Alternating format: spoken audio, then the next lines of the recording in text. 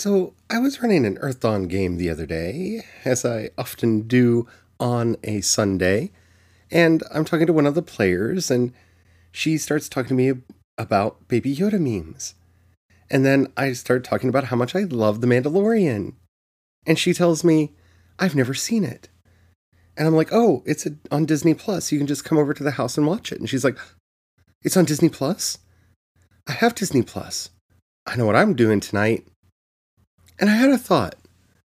She was so into Baby Yoda and had never seen The Mandalorian. Is it just pure fan service? Or something intrinsic to Star Wars? What's going on here? I want to talk about that on today's Project Shadow. Can you hear me? I have something to say.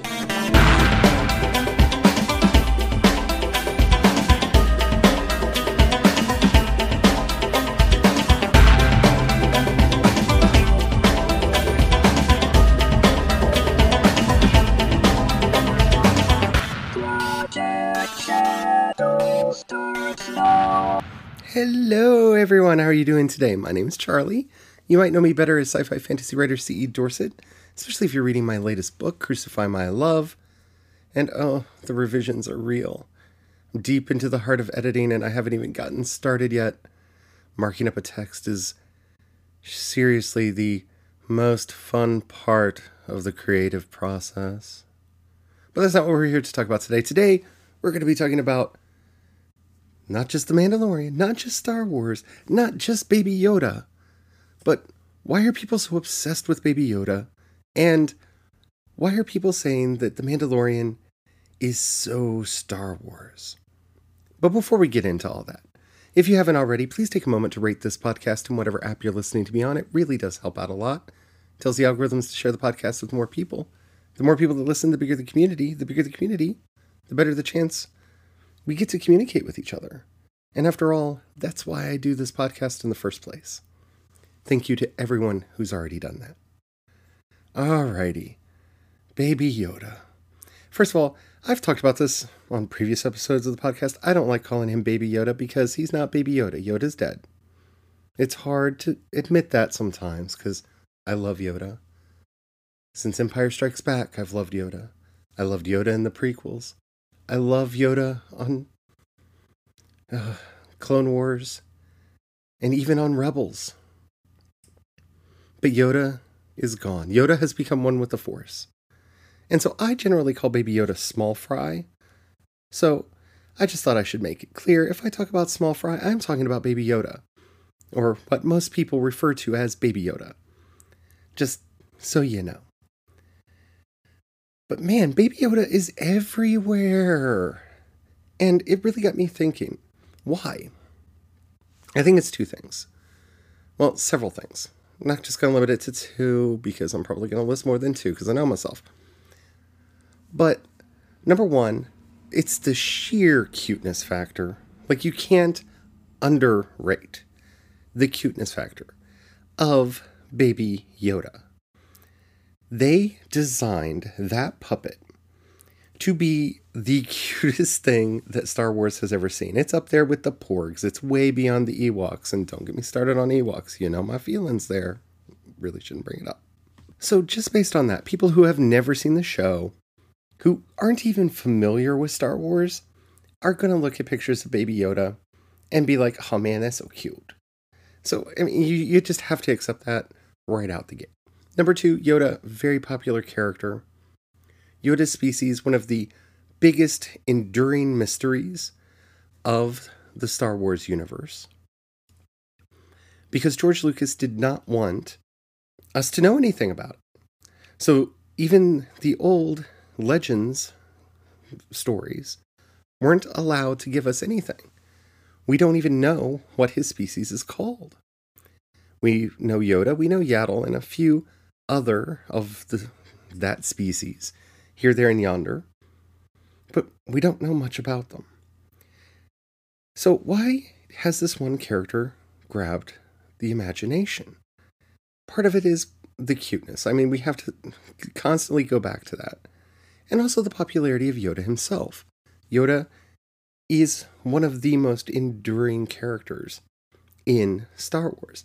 I mean, I say this with Yoda right beside me that follows me no matter what room I work out of. And of course, my altar has the all-holy altar to Yoda on it, where I have all of my Yodas laid out in front of me so I can look Yoda in the eye when I'm doing things, because I love me some Yoda. I really do. Yoda. But I think it goes beyond that. And it goes into what makes this feel to a lot of people like the Star Wars that they wanted. Because that's a phrase that gets repeated over and over and over again when people discuss The Mandalorian. That even more than the sequel trilogy, this feels like the Star Wars that they wanted. Why? Why this series? What is it about this series that is capturing the imagination? Yes, it's the cute baby Yoda, but it's also that it's an original story. And that cannot be undersold. See, the problem with Star Wars fandom, and most fandoms in general, is we want to see the same thing over and over and over again. It's why most series end up getting into a rut and completely falling apart. You can see this if you watch the original Star Trek and the Star Trek The Next Generation. At a certain point, both of those series fell into a pattern that, well, it was comfortable. They knew they could get the ratings. I do this, we do that.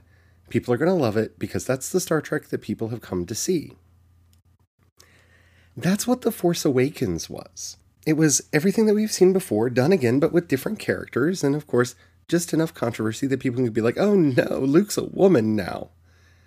Because, yeah, let's create a character that basically does most of the same things as Luke, but get all mad because she can do it, because she's a woman, because women shouldn't be that powerful, even though we let Luke get away with most, if not all, that.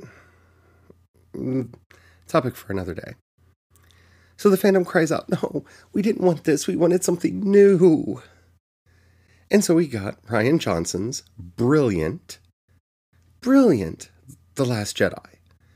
Probably, I really do feel like the more I watch it and the more I watch the series of movies again, I think The Last Jedi is seriously my favorite of the Star Wars movies. I think it's moved itself into number one. If not number one, it's tied for number one. And people freaked out because, oh no, it's new. No, new. It's too new. We can't have that. It's too new. Why is it this new? I want my comfortable Star Wars. I want my comfortable Star Wars. So let's bring JJ back and we're going to get comfortable Star Wars for episode 9. And it's going to be so comfortable they're bringing Palpatine back from the dead. Topic for another episode that I want to get done before Star Wars The Rise of Skywalker comes out. But we'll get to that probably next week. So here we have The Mandalorian. And The Mandalorian is right in that sweet spot. It's comfortable. Oh look, a Mandalorian. Well, we all know Boba Fett. Or Jango Fett, or both.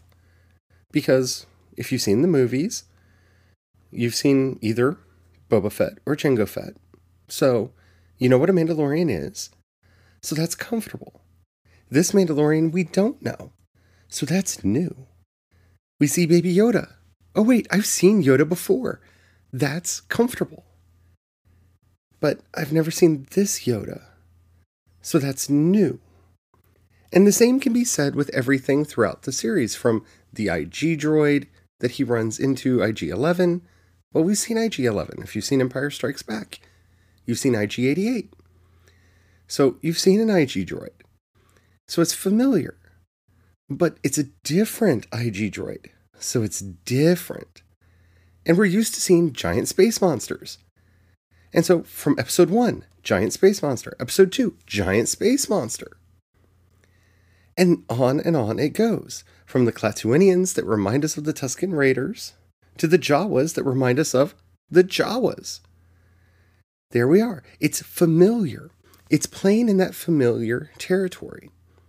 And that's the secret that this series has found. It's not retreading old stories. It's not rehashing the elements that we got before. But it's also not bombarding people with new content. If you watch the Clone Wars, you've seen a Razor Crest ship before. You're used to it. It's familiar to you. And even if you haven't, it looks similar enough to ships that you've seen in the Star Wars movies that you're comfortable with it. The same is true for all of the other characters. Oh, that's a stormtrooper. I know what a stormtrooper is. And there you go. It is safe. But it's not safe in the way that The Force Awakens is safe. The Force Awakens was safe because it just retread the original A New Hope, but with new characters and a slightly different twist on how the story played out.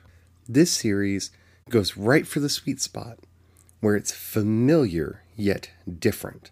And that is the place that all media needs to be to stay fresh and alive.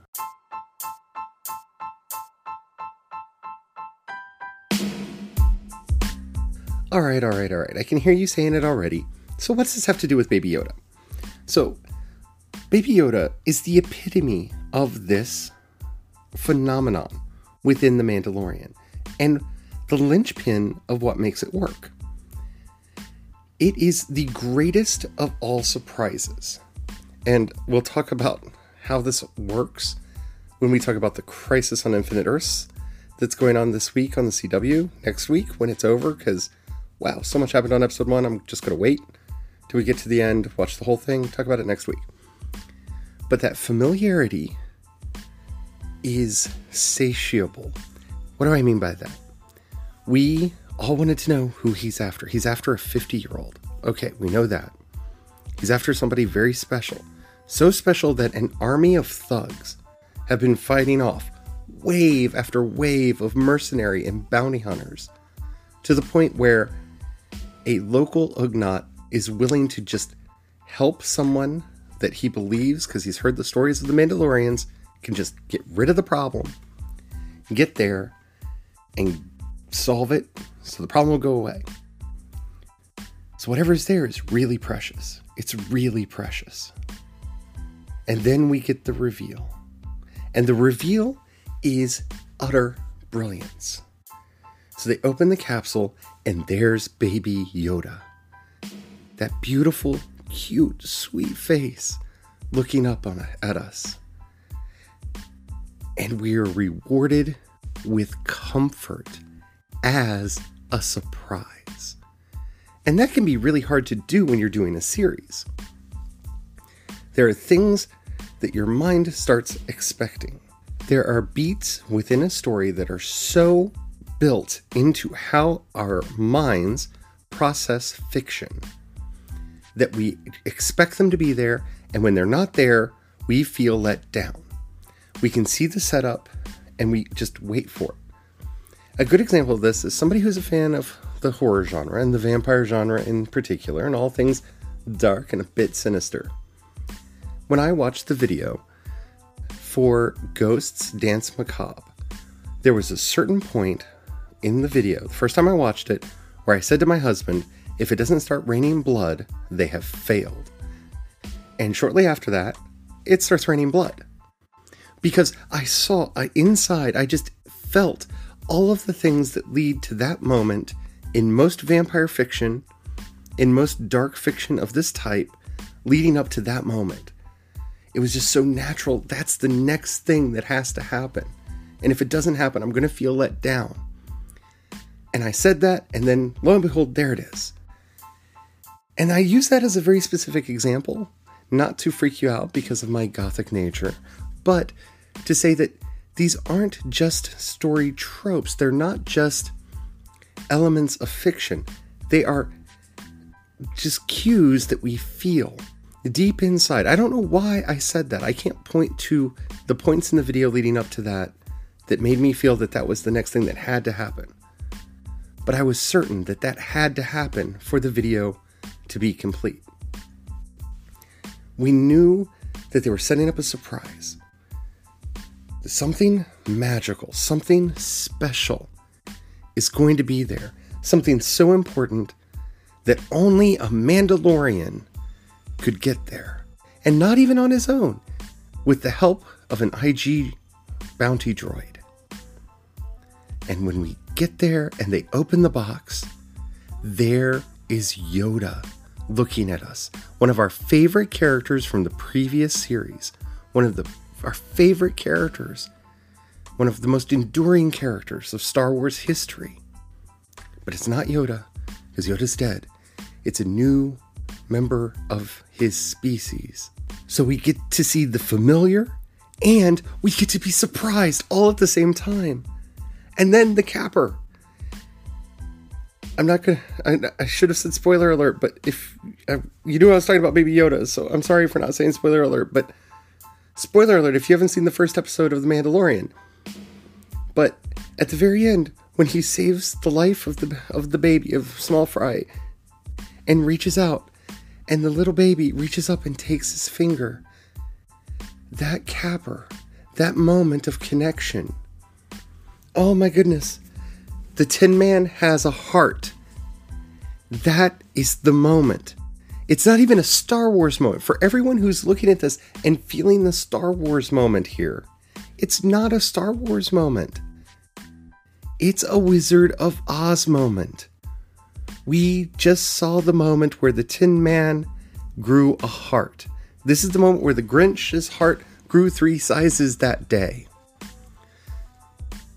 Cold, calculated, savage killer.